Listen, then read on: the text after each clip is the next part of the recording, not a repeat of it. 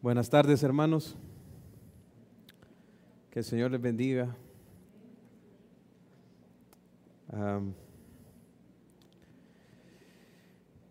Quisiera que me acompañaran el día de hoy a orar, porque el Señor habla a nuestros corazones esta noche por medio de su palabra, y que nosotros podamos contemplar la gloria de Cristo en su sacrificio, podamos apreciar un poco más lo que Él hizo por nosotros en el Calvario. Oremos. Señor, nuestro Dios,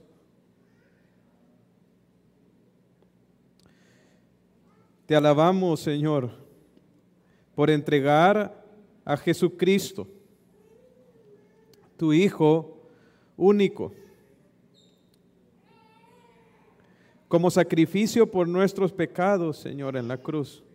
Gracias porque Él sufrió tan horrenda muerte, para que nosotros pudiéramos ser perdonados, para que nosotros pudiéramos tener salvación y vida eterna. Oro, Señor, que nos concedas esta noche poder asombrarnos ante la magnitud de tu amor por los pecadores. Padre, que nosotros, Señor, podamos deleitarnos hoy, asombrarnos y exaltarte por lo que el Señor Jesús llevó a cabo a nuestro favor en el Calvario. Permite que nuestros corazones, Señor, sean sensibles a tu verdad. Que el resultado de la exposición de tu palabra esta noche sea una mayor adoración de nuestra parte hacia ti, una mayor gratitud. Padre, dirígenos en este tiempo. Háblanos, Señor, por tu palabra, y dirígenos por medio de tu Espíritu. En el nombre de Jesús. Amén. Amén. Quisiera invitarles, hermanos, esta noche a buscar en sus Biblias Isaías capítulo 52. Isaías capítulo 52, versículo 13. El día de hoy vamos a estar estudiando del versículo 13 del capítulo 52 hasta el versículo 12 del capítulo 53. Es todo el capítulo 53. Y aunque el corte en la parte del capítulo se hizo aquí, ¿verdad? Donde de la manera en que nosotros lo vemos en la Escritura, realmente estaba antes. O sea que podríamos decir que en el capítulo 52, en el versículo 13, de pronto debería de ser ese el versículo 1 del capítulo 53. Entonces, pero ni los numeritos que tenemos aquí, ninguno de los numeritos, hermanos, tanto de capítulo ni versículo son inspirados, sino que son agregados para poder encontrarnos en el texto como direcciones. Entonces, es algo que es importante que tengamos en la mente cuando nosotros estudiamos la Biblia. No siempre las divisiones están de pronto en el mejor lugar. Entonces, solo les quiero mencionar eso porque realmente creo que es un texto que nos habla acerca del mismo tema desde el capítulo 52 en el versículo 13. Entonces vamos a comenzar ahí, en el capítulo 52 de Isaías, en el versículo 13, y dice así: He aquí que mi siervo será prosperado, será engrandecido y exaltado, y será puesto muy en alto. ¿Cómo se asombraron de ti muchos? De tal manera fue desfigurado de los hombres su parecer y su hermosura más que de los hijos de los hombres. Así asombrará él a muchas naciones. Los reyes cerrarán ante él la boca, porque verán lo que nunca les fue contado y entenderán lo que jamás habían oído. ¿Quién ha creído en nuestro anuncio? ¿Y sobre quién se ha manifestado el brazo de Jehová? Subirá cual renuevo delante de él, y como raíz de tierra seca, no hay parecer en él, ni hermosura. Le veremos, mas sin atractivo para que le deseemos. Despreciado y desechado entre los hombres, varón de dolores, experimentado en quebranto. Y como que escondimos de él el rostro, fue menospreciado y no lo estimamos. Ciertamente llevó él nuestras enfermedades y sufrió nuestros dolores, y nosotros le tuvimos por azotado, por herido de Dios y abatido. Mas él herido fue por nuestras rebeliones, molido por nuestros pecados. El castigo de nuestra paz fue sobre él, y por su llaga fuimos nosotros curados. Todos nosotros nos descarriamos como ovejas, cada cual se apartó por su camino, mas Jehová cargó en él el pecado de todos nosotros. Angustiado él y afligido, no abrió su boca. Como cordero fue llevado al matadero, y como oveja delante de sus trasquiladores enmudeció y no abrió su boca. Por cárcel y por juicio fue quitado, y su generación, ¿quién la contará? Porque fue cortado de las tierras de los vivientes, y por la rebelión de mi pueblo fue herido.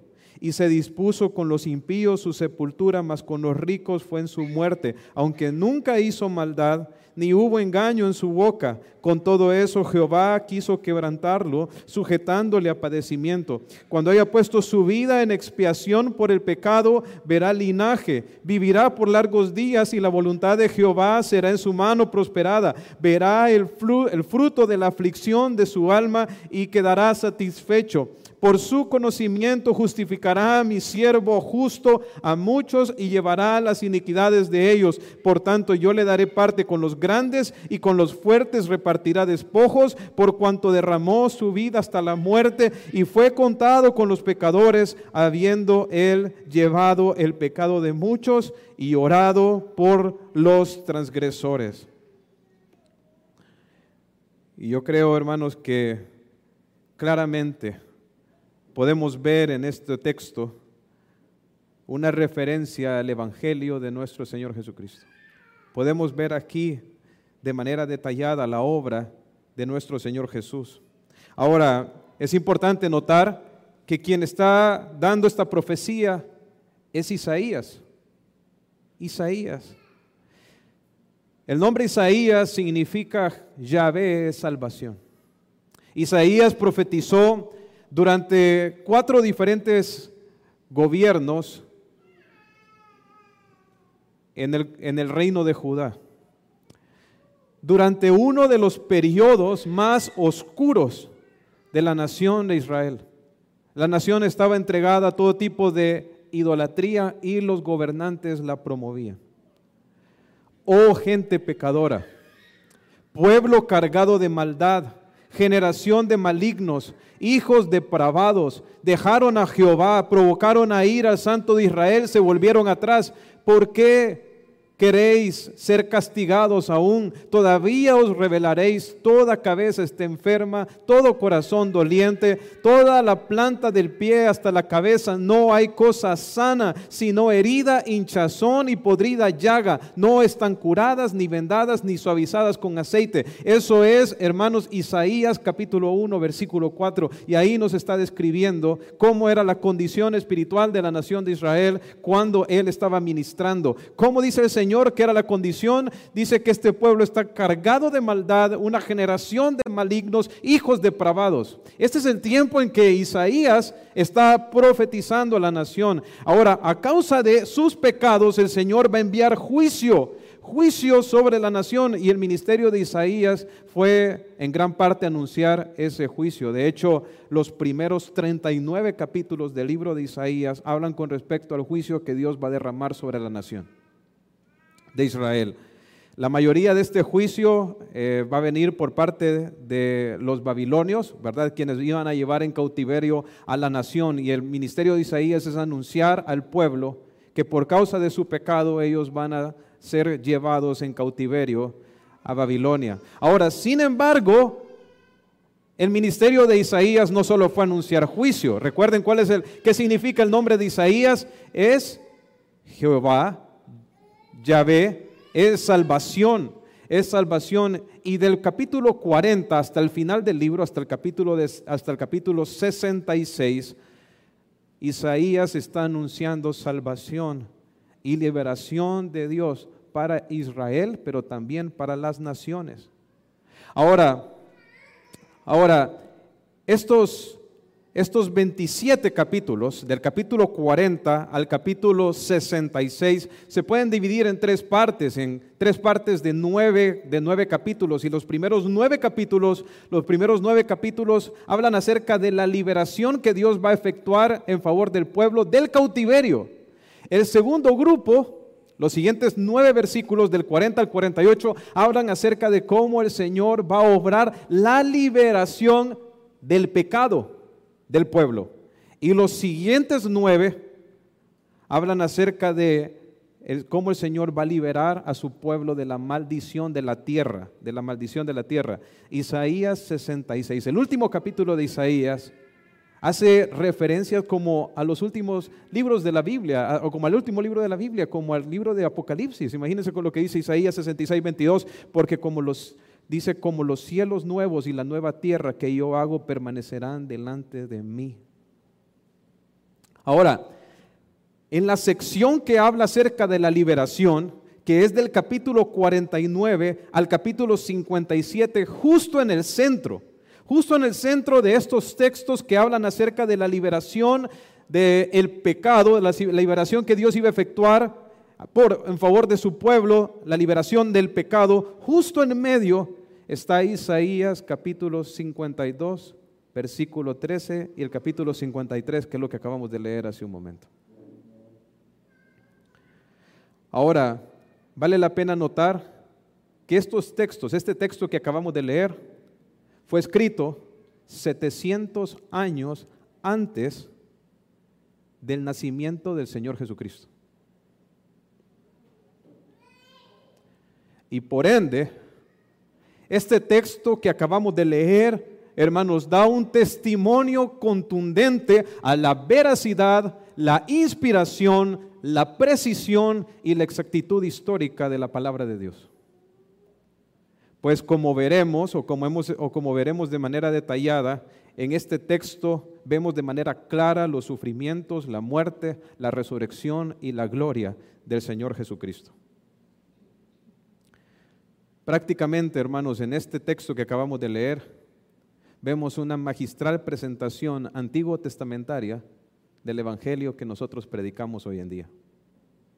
Es por eso que muchos teólogos han llamado a Isaías el quinto evangelio. El quinto evangelio. Entonces, vamos a entrar y vamos a ver, vamos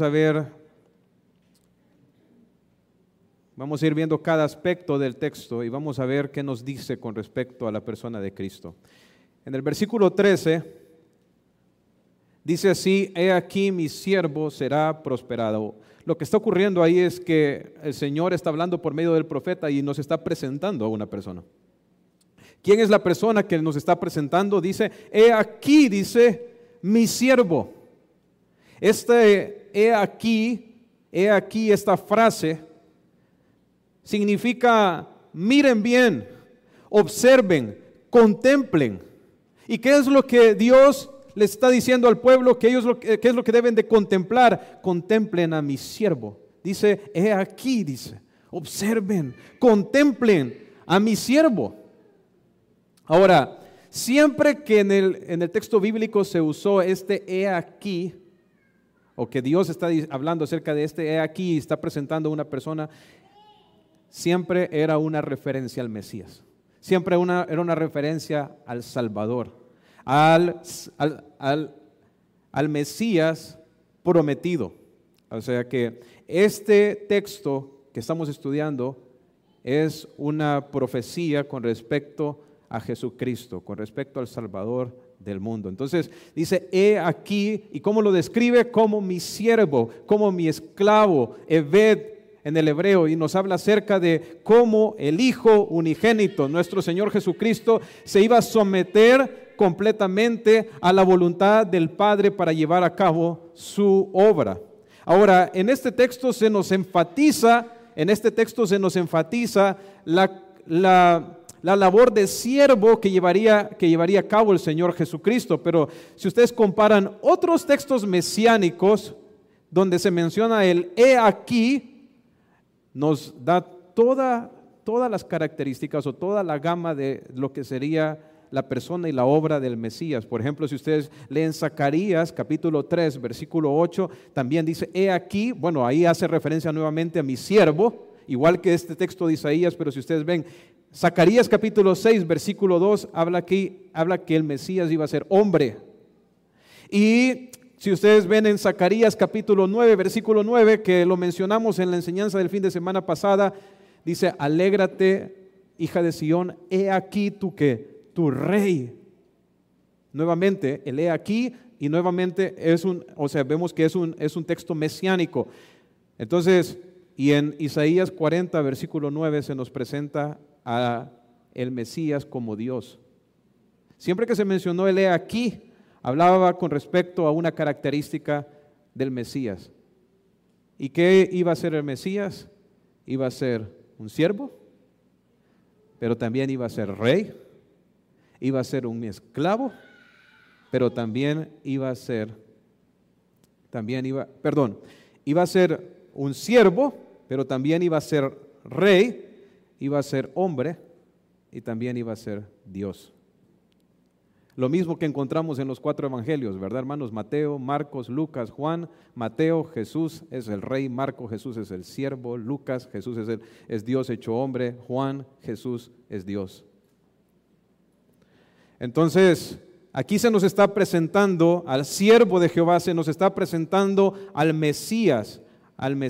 ¿Y qué dice aquí con respecto al Mesías? Dice que el Mesías iba a ser prosperado, que iba a ser engrandecido, exaltado y que iba a ser puesto muy en alto. La idea de que será prosperado tiene que ver con el hecho de que Él no va a fallar en su labor. Él llevaría a cabo la obra de Jehová con excelencia. La palabra literalmente significa actuar con inteligencia y sabiduría. O sea, la idea es de alguien que tiene éxito en lo que hace porque lo hace de la manera correcta. Ahora, el verbo aquí que se traduce como será prosperado es el mismo que encontramos allá en Josué capítulo 1, versículo 8. Ustedes conocen ese versículo, ese texto, ¿verdad, hermano? Nunca se apartará de tu boca este libro de la ley, sino que de día y de noche meditarás en él, para que guardes y hagas conforme a todo lo que en él está escrito, porque entonces harás prosperar tu camino y todo te saldrá bien. ¿A quién es el que le sale bien todo? Aquel que vive y hace conforme a las palabras de Dios. Y aquí lo que estamos viendo es justamente eso, que el Señor Jesucristo viviría una vida perfecta delante de Jehová y tendría éxito en toda la labor que Él iba a realizar.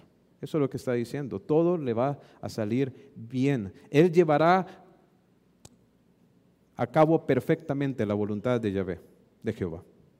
Ahora bien, la evidencia de que el Mesías, de que el siervo de Jehová tendría éxito en su labor, es por lo que ocurre después. Dice que él será prosperado, dice que será engrandecido, o sea que la exaltación de el Mesías es una evidencia de que él va a llevar a cabo la voluntad de Jehová. Ahora, noten que el texto dice que va a ser engrandecido, exaltado y será puesto muy en alto, y pareciera que el texto está redundando en lo mismo, ¿verdad? Como que está dando sinónimos acerca de la misma cosa, pero realmente no es así, hermanos. La idea de estas palabras es comunicar la exaltación progresiva del Mesías, o sea, lo que cada una de esas palabras está hablando acerca de una exaltación cada vez mayor.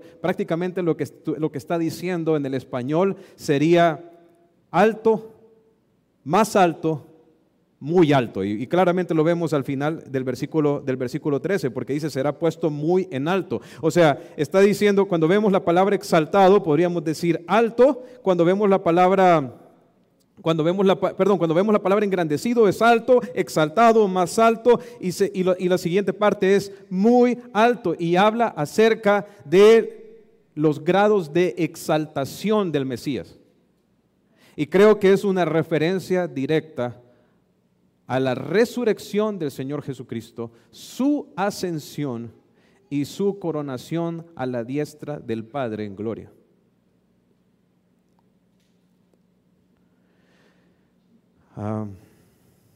Creo que el texto que nos muestra esto que les acabo de decir de manera evidente es Filipenses capítulo 2, versículo 9, donde habla acerca de la exaltación del Señor Jesucristo. Dice el apóstol Pablo: por lo cual Dios también le exaltó hasta lo sumo y le dio, ¿qué, hermanos? Un nombre que es sobre todo nombre, para que en el nombre de Jesús se doble toda rodilla de los que están en los cielos, en la tierra y debajo de la tierra, y que toda lengua confiese que Jesucristo es el Señor, para gloria de Dios Padre. Está hablando acerca de la exaltación del Mesías. Ahora, pero otra cosa que nos muestra este pasaje es que el éxito de la labor del Mesías llevaría consigo que tendría que atravesar una humillación asombrosa.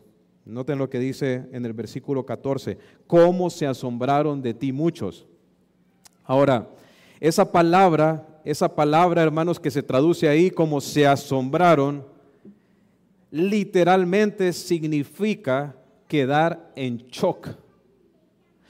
Quedar en shock al punto de quedar completamente paralizado ante una escena espantosa. ¿Y cuál sería la escena que dejaría a las personas en shock con respecto al Mesías? Miren lo que dice aquí. Dice: de tal manera fue desfigurado de los hombres su parecer, y su hermosura más que de los hijos de los hombres. ¿Qué sería lo que dejaría en shock? ¿Cuál sería esa escena espantosa que las personas verían y los iba a dejar pasmados? Era la apariencia desfigurada del Mesías. Dice: desfigurado de los hombres su parecer. La idea es que su apariencia se vería tan distorsionada y tan deformada que no se le podría reconocer como una persona normal. Y esto nos habla acerca de cuán mutilado sería el cuerpo del Señor Jesucristo. Dice que su hermosura física sería deformada y la gente se espantaría al verle. O sea, para las personas iba a ser repulsivo ver al Señor Jesucristo. Y por eso muchos iban a decir: ¿cómo va a ser este el Mesías? ¿Cómo va a ser este el Mesías? Y claramente nosotros sabemos lo que el Señor Jesucristo atravesó. Y lo vamos a ver más detallado en este mismo capítulo, porque nos habla acerca de la magnitud del sufrimiento que el Señor Jesucristo iba a llevar. Pero aquí nos habla acerca de cómo los azotes iban a dejar el cuerpo de Jesús.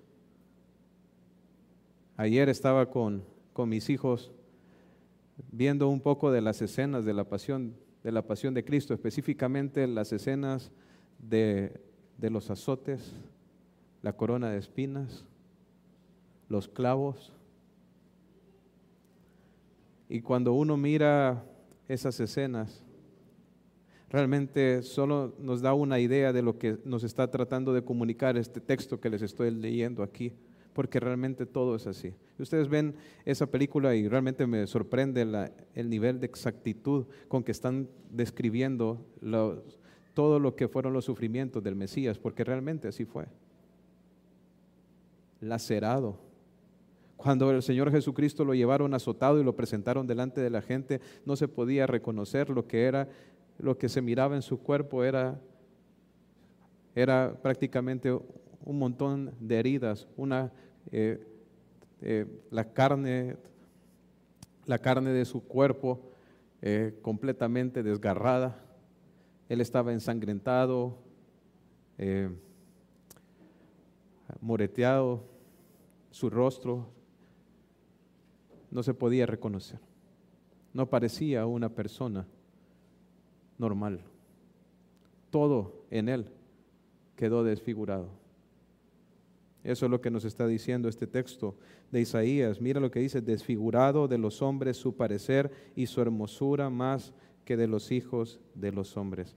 Ahora bien, pero así, hermanos, como sería de profunda su humillación, también sería su gloriosa exaltación. En el versículo 15 dice: así se asombrarán de él muchas naciones. Y quiero decirles que estos tres versículos que les estoy leyendo aquí, el versículo 13, 14 y 15, prácticamente son un resumen de lo que vamos a ver en el capítulo 53. O sea, aquí en estos tres prácticamente se nos condensa la obra del Mesías, y en el siguiente capítulo se nos expande. Y miren lo que dice: que no solamente se iban a asombrar los hombres por lo desfigurado de su parecer, sino que de la misma manera dice que las naciones, los reyes, cerrarán ante él la boca, porque verán lo que nunca les fue contado y entenderán lo que jamás han oído. Y aquí está hablando acerca de cómo las naciones enteras se van a asombrar de Jesucristo. Pero es en un sentido diferente, porque en este caso no va a ser por causa de su humillación. De hecho, la humillación solo la vieron unas cuantas personas, ¿verdad? Los judíos que estaban ahí. Está hablando acerca de la exaltación del Mesías. Saben, en Mateo capítulo 24, versículo 30, dice que aparecerá la señal del Hijo del Hombre en el cielo, y entonces se lamentarán, dice, todas las tribus de la tierra, y verán al Hijo del Hombre viniendo sobre las nubes del cielo con gran poder y gloria. Porque un día todas las naciones van a ver al Señor Jesucristo venir en toda su gloria. A ese Mesías que fue crucificado, a ese Mesías que fue despreciado, un día viene con sus ángeles en las nubes y viene en gloria. ¿Y saben?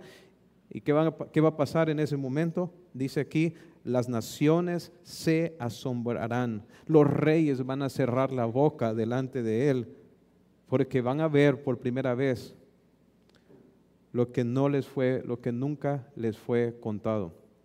Ahora bien, aunque este pasaje ciertamente habla acerca de la gloriosa venida del Señor Jesucristo, el apóstol Pablo también lo aplica para la predicación del Evangelio. De hecho, lo dice en Romanos capítulo 15, versículo 21, dice el apóstol Pablo: aquellos a quien nunca les fue anunciado acerca de él verán, y los que nunca han oído de él entenderán. Porque en cierta medida la aplicación que está tomando el apóstol Pablo es con respecto al mensaje, de aquí es el mensaje del Evangelio, es con respecto al mensaje del Evangelio, y el hecho de que cuando una persona escucha el Evangelio, está escuchando algo que no se le había contado anteriormente. Y cuando una persona recibe el Evangelio, logra ver algo que no miraba antes.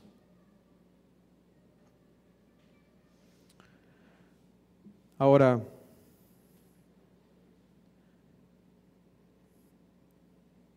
y tiene esto que les acabo de mencionar con respecto a la predicación del Evangelio, tiene todo el sentido cuando uno ve el inicio del del capítulo 53, cuando dice: ¿quién ha creído a nuestro anuncio? La respuesta implícita de ese pasaje es que no muchos, que nadie. ¿Qué pasó con Israel cuando el Señor Jesucristo se manifestó? Lo rechazaron, no creyeron en él, fue menospreciado. Ahora, hermanos, quiero que piensen un poco y se imaginen. Los israelitas tenían este texto de Isaías 53. Ellos sabían lo que iba a acontecer con el Mesías, y cuando lo tuvieron enfrente, cuando entró sentado en el pollino, cuando vieron ellos el celo que tenía por la casa de Jehová, ¿qué hicieron? No creyeron. ¿Quién ha creído nuestro anuncio? Dice el profeta. Ninguno. Israel no quiso creer. Y de la misma manera hoy muchos rechazan el Evangelio y no lo quieren recibir y no quieren creer en el Señor Jesucristo. Yo no sé cómo está usted hoy, pero si hasta el día de hoy usted no ha creído en el Señor Jesucristo para su salvación, que no le vaya a acontecer como los israelitas, que tenían la revelación, que tenían el mensaje, que tenían claridad con respecto a lo que el Mesías iba a llevar a cabo, pero voluntariamente decidieron rechazarlo. Ahora, luego de resumir en estos primeros 3 versículos a lo que la obra redentora del Mesías, como les dije en el siguiente capítulo, lo va a expandir, lo va a mostrar en detalle. Pero antes de entrar ahí, creo que es importante notar que este texto, aunque ciertamente este texto describe con anticipación los sufrimientos de Cristo, su rechazo, su sacrificio sustitutorio, su muerte, su resurrección y su exaltación, el punto principal de este pasaje no es comunicar eventos futuros. Aunque claramente aquí, 700 años antes de que viniera el Señor Jesucristo, se está anunciando todo lo que Él iba a hacer, todo lo que Él iba a llevar a cabo en la cruz, cómo se iba a entregar como un sacrificio expiatorio por los pecados. Aunque claramente eso está revelado aquí, no es el punto, no es el centro del pasaje eso. ¿Por qué se los digo? Porque si notan, los verbos están en tiempo pasado y lo que están haciendo es una referencia a una confesión que Israel está haciendo con respecto al Mesías. Esto es algo que se conoce como un pretérito profético, un pretérito profético. O sea, ¿saben qué es lo que está hablando aquí, hermanos? Está hablando con respecto a un Israel del futuro. Un Israel en el futuro que iba a reconocer la obra que su Mesías iba a hacer. O sea, primero vemos que había un Israel que iba a rechazar al Mesías. Pero aquí se nos está revelando un Israel que va a confesar, que va a reconocer que ellos menospreciaron y que despreciaron al Salvador. Porque noten lo que dice en el texto. Dice en el texto, en el versículo 1, dice, subirá cual renuevo delante de él y como raíz de tierra seca no hay parecer en él ni hermosura. Le veremos, mas sin atractivo para que le deseemos, despreciado, desechado entre los hombres, varón de dolores, experimentado en el quebranto y como que escondimos de él el rostro, fue menospreciado. ¿En qué tiempo está hablando aquí, hermanos? En tiempo pasado. O sea que este pasaje nos está hablando como si los eventos de la muerte, del rechazo del Señor Jesucristo ocurrieron en el pasado. Pero nos está hablando acerca de algo que ni siquiera ha acontecido en este tiempo. O sea, los eventos que se van a dar acá se van a cumplir 700 años después con la muerte del Señor Jesucristo. Pero aquí no nos está hablando específicamente con respecto a eso, sino al momento cuando Israel despierte de su condición de endurecimiento espiritual y vean que despreciaron al Mesías.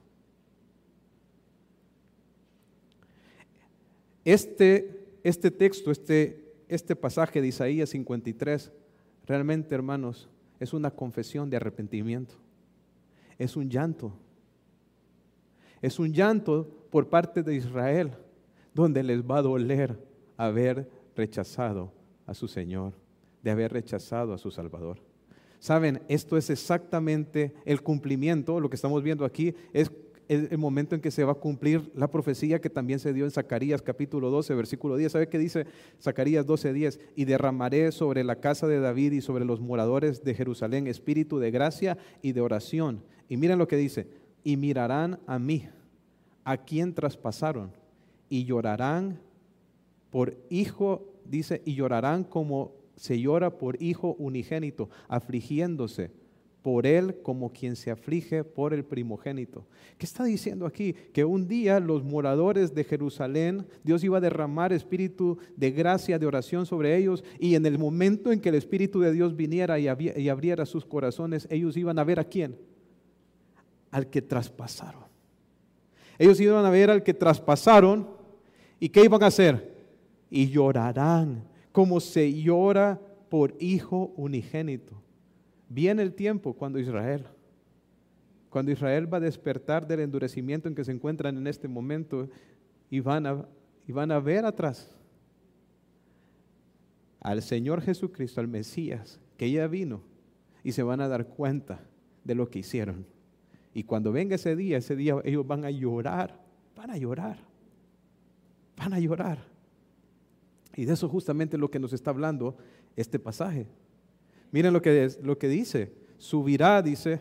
Y bueno, y nos habla, es una confesión de Israel con respecto a cómo ellos no pudieron distinguir, no quisieron aceptar y cómo ellos menospreciaron al Mesías.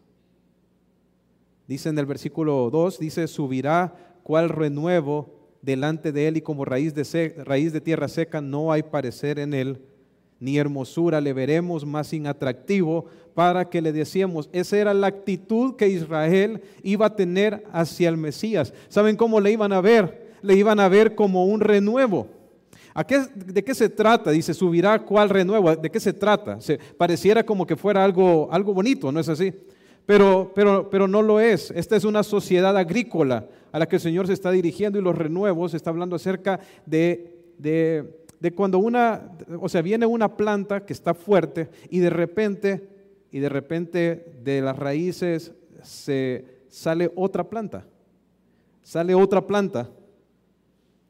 Y generalmente los horticultores lo que hacen con estas plantas que salen de la planta principal, que salen de debajo de la tierra, generalmente es cortarla.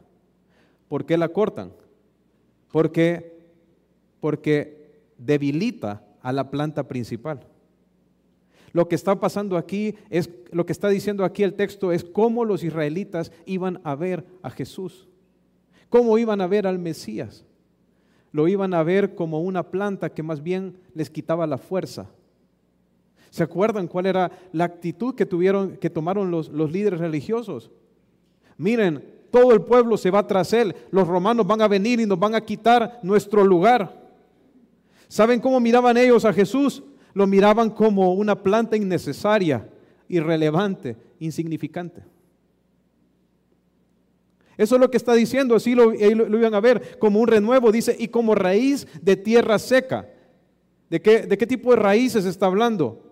Es como de esas raíces que quedan por encima de la superficie y en la cual la gente se tropieza. ¿Alguna vez se ha tropezado usted, hermanos, en alguna de esas raíces que salen de la tierra? De ese tipo de raíz está hablando. ¿Y qué quiere hacer uno con ese tipo de raíces? Quiere quitarlo, y está hablando acerca de la actitud que la nación de Israel iba a tener hacia su Mesías. Lo iban a ver como un estorbo y se iban a querer deshacer de él. Dice que le veremos más inatractivo para que le deseemos. Está hablando acerca de su procedencia, cómo iba a venir el Mesías. Y no iba a venir de una manera que fuera atractivo para ellos. Lo podemos ver claramente en el cumplimiento, ver el cumplimiento de este texto en la vida del Señor Jesucristo. ¿Dónde nació el Señor? En un pesebre. En el lugar donde se pone la comida de los animales, ahí pusieron al Señor Jesús. ¿Y quiénes fueron los que llegaron a adorarle en esa noche? Los pastores. No nació con pompa, no nació como una de las personas importantes, educadas de la nación de Israel, sino nació en una familia humilde. José se fue a Egipto y luego cuando vino de regreso, ¿a dónde se fue a vivir? A Nazaret. ¿Cuál era la profesión de José? Carpintero. ¿Cuál fue la profesión a la que se dedicó Jesús mientras vivió en la casa de sus padres? Carpintero. Y cuando se manifestó el Señor Jesucristo a todo Israel, cuando se manifestó Israel por medio de su ministerio de milagros y de señales, ¿qué decían las personas acerca de él? ¿De Nazaret puede salir algo bueno? No había hermosura en él. Él venía de una procedencia humilde. Israel fracasó porque estaban viendo al exterior, en lugar de ver la palabra, en ver las profecías, estaban viendo el exterior. Ver que no venía de una familia pudiente, educada, prominente de la sociedad. Dice, no hay parecer en él, ni hermosura. Dice, le veremos más sin atractivo. ¿Para qué? Para que le deseemos. O sea que no iba a ser deseado. Hermanos, este era el más hermoso de los hijos de los hombres. Y no iba a ser deseado. No iba a ser deseado, no iba a ser apreciado. Al contrario, dice en el versículo 3, despreciado y desechado entre los hombres, varón de dolores, experimentado en quebranto. En lugar de ser apreciado, en lugar de ser recibido, él iba a ser despreciado, iba a ser desechado entre los hombres.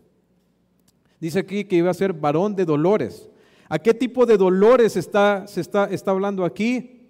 No está hablando acerca de específicamente de los dolores externos. Está hablando acerca de los dolores internos. Dice que iba a ser un hombre experimentado en quebranto. ¿Saben algo? Un detalle, hermanos. En ningún lugar del Nuevo Testamento se dice de que Jesús se rió. Pero sí se nos dice en varias ocasiones que lloró. ¿Se acuerdan? Vimos la semana pasada que lloró por Jerusalén. Lloró en la tumba de Lázaro. Era un varón de dolores, un varón experimentado en quebranto. ¿Por qué el Señor vino así como un varón de dolores? Porque Él, hermanos, Él podía ver el quebrantamiento del pecado y la condición espiritual de los hombres. Y como les mencionaba la semana pasada, Él se dolía. El Señor Jesucristo tenía la misma actitud que Dios tiene hacia el pecado. ¿Y qué le causa al corazón de Dios el pecado? Dolor, hermanos. ¿Se acuerdan lo que dice allá cuando el Señor vio a todo al mundo entregarse al pecado en los tiempos de Noé? Y dice, y le dolió a Jehová en su corazón, al Señor en su corazón, el pecado del hombre, y que toda la intención, todos los pensamientos del hombre eran continuamente el mal. El Señor podía ver de manera clara el corazón del hombre. Era un varón de dolores. Ahora, dice al final del versículo 3, y como que escondimos de él el rostro. ¿Y cuál es la idea de esto? Que fue ignorado. En lugar de ser apreciado, en lugar de ser adorado, en lugar de ser recibido, fue ignorado, fue menospreciado y fue desestimado. Eso es lo que nos está diciendo el texto. Ahora, miren lo que dice el versículo 4. Ciertamente llevó Él nuestras enfermedades y sufrió nuestros dolores, y nosotros le tuvimos por azotado, por herido de Dios y abatido. Mas Él herido fue por nuestras rebeliones, molido por nuestros pecados. El castigo de nuestra paz fue sobre Él, y por su llaga fuimos nosotros curados. Todos nos descarriamos como ovejas, cada cual se apartó por su camino, mas Jehová cargó en Él el pecado de todos nosotros. Y esto habla acerca del sacrificio sustitutorio que el Mesías iba a llevar a cabo en favor de su pueblo. ¿Qué era lo que iba a hacer Jesucristo? Hermanos, Jesucristo en la cruz iba a cargar con nuestros pecados. Él iba a llevar sobre sí mismo el castigo que nosotros merecíamos a causa de nuestra iniquidad. Dice Él que Él llevó nuestras enfermedades, pero noten, todo el texto está hablando, aunque ciertamente se aplica a las enfermedades físicas, porque realmente el Señor en su ministerio, Él acabó con todas las enfermedades en Israel, pero principalmente aquí el texto nos está apuntando a las enfermedades espirituales, porque dice, sufrió nuestros dolores, y dice que más adelante que fue el herido, fue por nuestras rebeliones. Está hablando en todo el sentido del texto, o bueno, en el contexto del texto está hablando acerca de las características del pecado, el efecto que el pecado tiene sobre el hombre. El pecado, hermanos, es como una enfermedad. O sea, lo leíamos allá en Isaías capítulo 1, en el versículo 4, cuando hablaba acerca de que esta era una generación de malignos. Dice, hijos depravados, y le dice el Señor, dice, toda la cabeza está enferma y todo corazón está doliente, desde la planta del pie, dice, no hay cosa sana, sino herida, hinchazón. Y no es que todos los israelitas estaban enfermos de manera física, porque no está hablando acerca de eso, está hablando acerca de la condición espiritual. Cuando dice este texto aquí de que Él llevó nuestras enfermedades espirituales, porque así es el pecado. El pecado es como un cáncer, el pecado es como una enfermedad. Nos destruye, nos daña. ¿Y qué hizo el Señor Jesucristo? Él llevó nuestras enfermedades. Dice que Él sufrió nuestros dolores. ¿Qué es lo que trae el pecado a nuestra vida? Solo dolor, quebrantamiento, juicio de parte de Dios, y el Señor Jesucristo lo cargó. Dice, ¿cómo lo vio la nación de Israel? Nosotros lo tuvimos como que era un azotado por Dios. O sea, nosotros consideramos que más bien Dios lo estaba maldiciendo, que Dios lo estaba castigando, como a Job, que sus amigos decían que él estaba sufriendo porque algún mal había hecho. Entonces así respondieron los judíos también al ver los sufrimientos de Cristo. Pero Él no estaba sufriendo por ninguno de sus pecados o alguna cosa que hubiera él hecho, porque como vemos aquí mismo en este texto dice que Él nunca hizo maldad y no hubo engaño en su boca, porque el Señor Jesucristo era justo, era perfecto, era santo, como dice Hebreos. Él nunca hizo mal.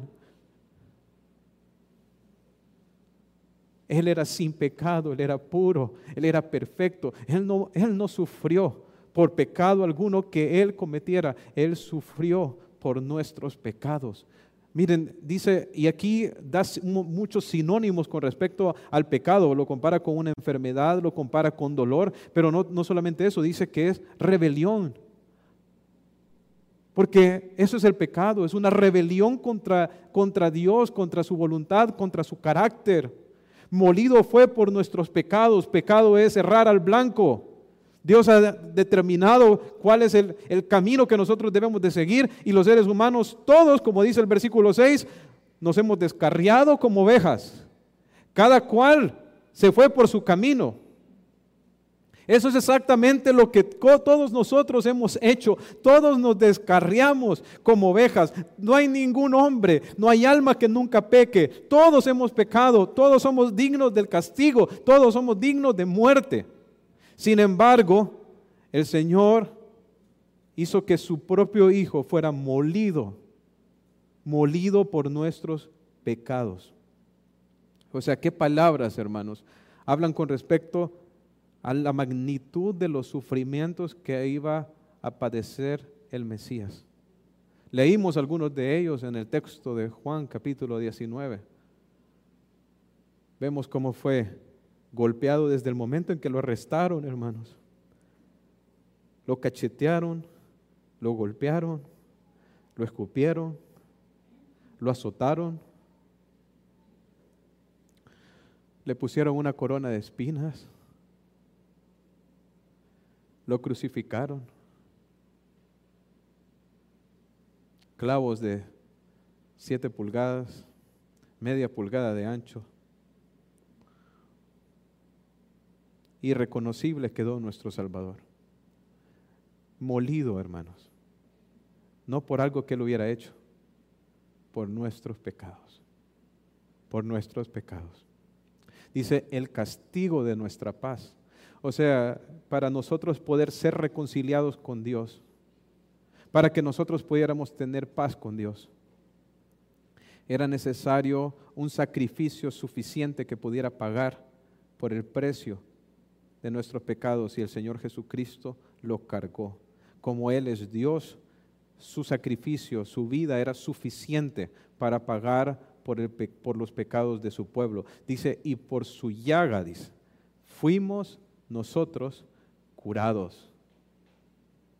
Entonces, para que nosotros pudiéramos experimentar el perdón de pecados y sanidad espiritual, el Señor Jesucristo fue llagado. Por su llaga, por su sufrimiento, somos nosotros curados. Dice al final del versículo 6, mas Jehová cargó en él el pecado de todos nosotros. Esto, hermanos, es lo que conocemos como la imputación del pecado. Hermanos, todos nosotros somos pecadores, pero no somos pecadores solamente por el hecho de que pecamos. Somos pecadores porque a nosotros se nos imputa el pecado de Adán. Nosotros nacemos con pecado. Y muchas personas dicen, pero ¿y por qué nos tiene que imputar el Señor el pecado de Adán? Miren, hermanos, es que el Señor sabe que todos nosotros hubiéramos tomado la misma decisión que Adán. El hombre fue creado perfecto y cayó. ¿Qué nos hace pensar a nosotros que hubiéramos actuado de manera diferente? Él es nuestro representante. Todos nacimos en Adán. El Señor sabe que nosotros hubiéramos tomado la misma decisión y Dios nos imputa a todos nosotros el pecado original, el pecado de Adán. Pero ¿sabe qué hizo el Señor en la cruz, hermanos? Así como Dios nos imputa a nosotros el pecado de Adán, el Señor vino y tomó nuestros pecados y los imputó sobre su Hijo. Él puso, dice ahí, Jehová cargó, Jehová hizo esto. Jehová tomó todos nuestros pecados, el castigo, lo que merecían nuestros pecados, y los puso y los derramó sobre su propio Hijo.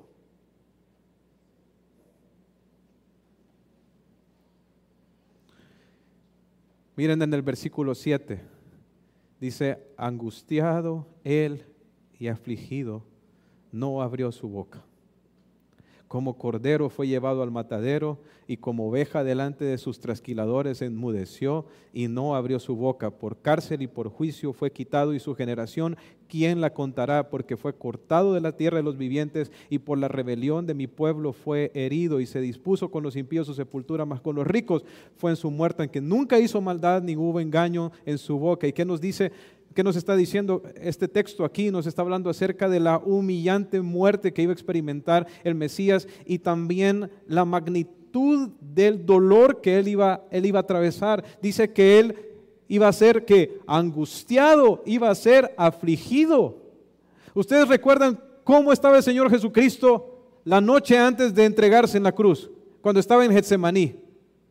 Dice que su sudor era como gotas de ¿qué? Era como gotas de sangre por la intensidad de la pena que él estaba experimentando en ese momento. ¿Y por qué era tanta pena? ¿Por qué Jesús sentía tanto dolor? Porque saben, hermanos, en toda la eternidad, el Hijo de Dios nunca ha tenido que ver nada con el pecado, porque Él es perfecto y santo. Pero en la cruz,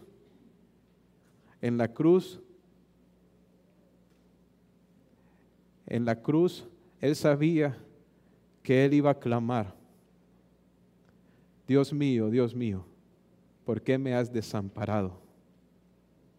Porque de una manera que nosotros no entendemos, el Padre le dio la espalda al Hijo cuando Él estaba cargando con nuestros pecados en la cruz.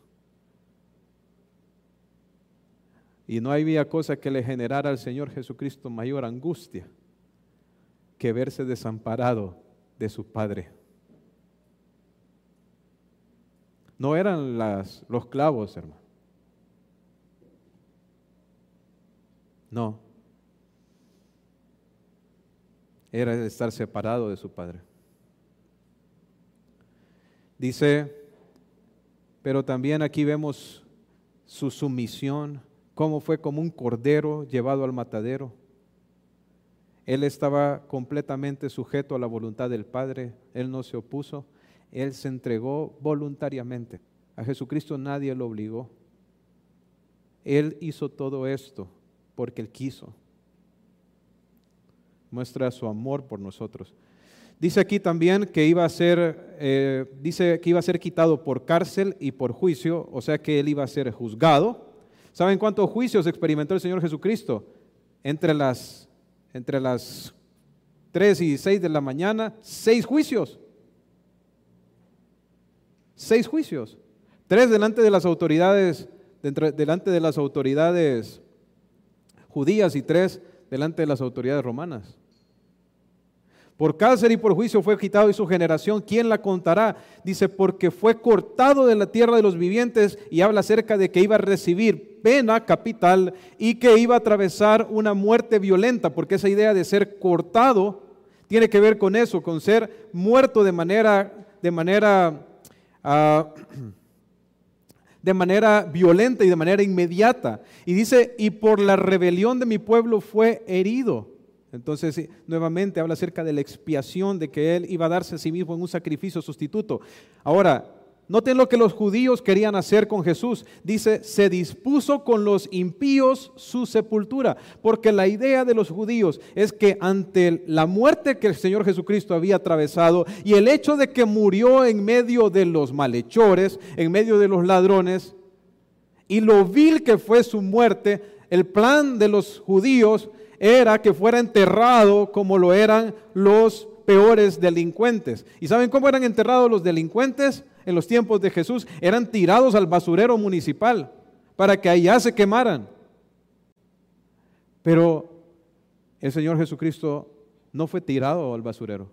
Dice aquí, mas con los ricos fue en su muerte, porque José de Arimatea, dice Mateo 27:57, cuando llegó la noche vino un hombre rico de Arimatea llamado José, que también había sido discípulo de Jesús. Este fue a Pilato, le pidió el cuerpo de Jesús. Entonces Pilato mandó a que se le diese el cuerpo. Dice aquí claramente que José de Arimatea era un hombre rico y fue y compró sábanas finas y junto con Nicodemo llevaron a Jesucristo, llevaron el cuerpo del Señor Jesucristo y lo puso José de Arimatea en una tumba propia, nueva, excavada en la tierra, en una tumba de ricos. En los ricos fue en su muerte. ¿Saben? El Señor Jesucristo se humilló hasta el punto donde Él entregó su vida. Pero una vez que Él llegó hasta la máxima humillación, y en el momento en que Él entrega su vida, el Padre dice, no más humillaciones, no más humillaciones, solo gloria para mi Hijo. Iba a ser enterrado entre los ricos, resucitado al tercer día, iba a ascender en gloria, e iba a ser sentado, se iba a sentar a la diestra de la majestad. Dice en el versículo 10, con todo esto, Jehová quiso quebrantarlo. ¿Quién dispuso todo este plan? El soberano Jehová. Hermanos, este fue el plan de Dios para nuestra redención. Este fue el plan del soberano Yahvé. Él quiso quebrantar a su Hijo. Esta era la manera que Dios había dispuesto para nuestro perdón, para nuestra redención, que su propio Hijo, que el Mesías, fuera quebrantado. El Señor Jesucristo dijo, nadie me quita la vida, yo de mí mismo la pongo. El Señor muchas veces dijo que Él había venido a hacer la voluntad de su Padre. Este era el plan de Dios. Y fue el Señor quien lo sujetó a padecimiento. Y dice, cuando haya puesto su vida en expiación por el pecado, verá linaje, vivirá por largos días. O sea que por un lado nos está hablando de su muerte, pero después dice que una vez que Él se dé como expiación, o sea como sacrificio suficiente por el pecado, ¿qué iba a haber? Iba a haber linaje. ¿Cómo así? ¿Cómo iba a tener un muerto linaje? Por supuesto, nos está infiriendo la resurrección del Señor Jesucristo de entre los muertos. Él se iba a levantar de entre los muertos. ¿Y por qué habla de linaje? Porque el Señor iba a ser las primicias de la resurrección, como lo dice 1 Corintios capítulo 15. Él iba a ser el primero en resucitar de entre los muertos para vida eterna. Y sabe, hermanos, ¿quién le sigue después? Los que hemos creído en el Señor Jesucristo para salvación. También seremos levantados de la tumba, pero el poder de la resurrección del Señor Jesucristo no solo empieza a actuar cuando nosotros nos morimos, ese poder empieza a actuar desde el momento en que nosotros somos salvos, porque en el momento en que somos salvos somos hechos hijos de Dios, linaje de Dios. Dice, verá el linaje, vivirá por largos días, porque él iba a resucitar para vida eterna, y la voluntad de Jehová será en su mano prosperada. Y todo la obra que dijo iba a llevar a cabo en nombre del Padre sería prosperada. Dice que él va a ver el fruto de la aflicción de su alma. ¿Quién es el Mesías? ¿Sabe? Ahorita mismo, el Señor Jesús está viendo el fruto de su aflicción. Cuando un pecador se arrepiente, ¿qué hay en el cielo? Dice que hay fiesta delante de ¿quién? De los ángeles de Dios. ¿Quién es el que se alegra? ¿Quién está delante de los ángeles? Dios mismo. El Hijo se alegra cada vez que Él vea a una persona que es salva por lo que Él llevó a cabo con su cruz. Él va a ver el fruto de la aflicción de su alma. ¿Y cómo va a quedar? Y quedará satisfecho. ¿Saben? Es la satisfacción que tiene el Señor Jesucristo en la salvación de las personas. Por su conocimiento justificará a mi siervo justo mucho. ¿Cómo llega? Dice que Él, por medio de conocerle a Él va a justificar. ¿De qué se trata la justificación? Se trata de la salvación en el momento en que Dios nos declara justos. ¿Cómo nos declara justos Dios a nosotros delante de Él? Hermanos, nos declara justos por medio de conocerle, por medio de una relación personal con Él. Por medio del arrepentimiento y la fe es que llegamos a ser justos delante de Dios. Dice que Él va a llevar las iniquidades de ellos, una referencia más al hecho de la imputación del pecado sobre Jesús. Dice, por tanto, yo le daré parte con los grandes, dice, con los fuertes repartirá despojo. En los tiempos antiguos, cuando un ejército conquistaba a otro, quedaban despojos, ¿verdad? Quedaban los bienes de ese ejército al cual habían derrotado. Y lo que hacían con esos bienes de esos ejércitos derrotados era que eran entregados y repartidos entre todos los soldados del ejército victorioso. Lo hicieron muchos en el Antiguo Testamento. Ustedes lo pueden ver. ¿Y qué está diciendo aquí? Que el Señor Jesucristo iba a vencer. Iba a ser victorioso sobre sus enemigos. ¿Cómo iba a llevar a cabo esa victoria? Por medio de su muerte. Porque ahí, en la cruz, Él venció al diablo, hermanos. Él venció al pecado. Él venció a todos sus enemigos. Los expuso públicamente y venció sobre todos ellos en la cruz. Ahí en la cruz venció el Señor y dice que Él va a disfrutar, hermanos, dice que con los fuertes repartirá despojos. Él va a disfrutar de todos los bienes de su victoria. ¿Y saben cuáles van a ser los bienes de su victoria? El tener a nosotros, sus hijos, con Él, acompañándolo y exaltándolo por toda la eternidad. Dice, por cuanto derramó su vida hasta la muerte y fue contado con los pecadores, porque murió entre los malhechores, habiendo llevado el pecado de muchos y orado por los transgresores. Cuando el Señor Jesucristo estaba en la cruz, ¿cómo respondió Él hacia los que lo crucificaban? No hubo ningún tipo de maldiciones, insultos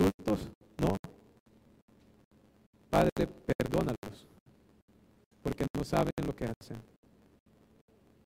Hermanos, todo esto fue revelado 700 años antes de que el Señor Jesucristo muriera. Un día Israel va a reconocer que despreciaron y menospreciaron a su Salvador. Pero gloria a Dios porque nosotros lo podemos reconocer hoy. Y si usted no lo ha reconocido al Señor Jesús como su Señor y su Salvador, hoy es su día de salvación. Hoy entréguese a Él. Vamos a orar. Señor, Padre Celestial, te damos gracias por la cruz de nuestro Señor. Gracias porque Él fue angustiado, porque Él fue afligido por nuestros pecados.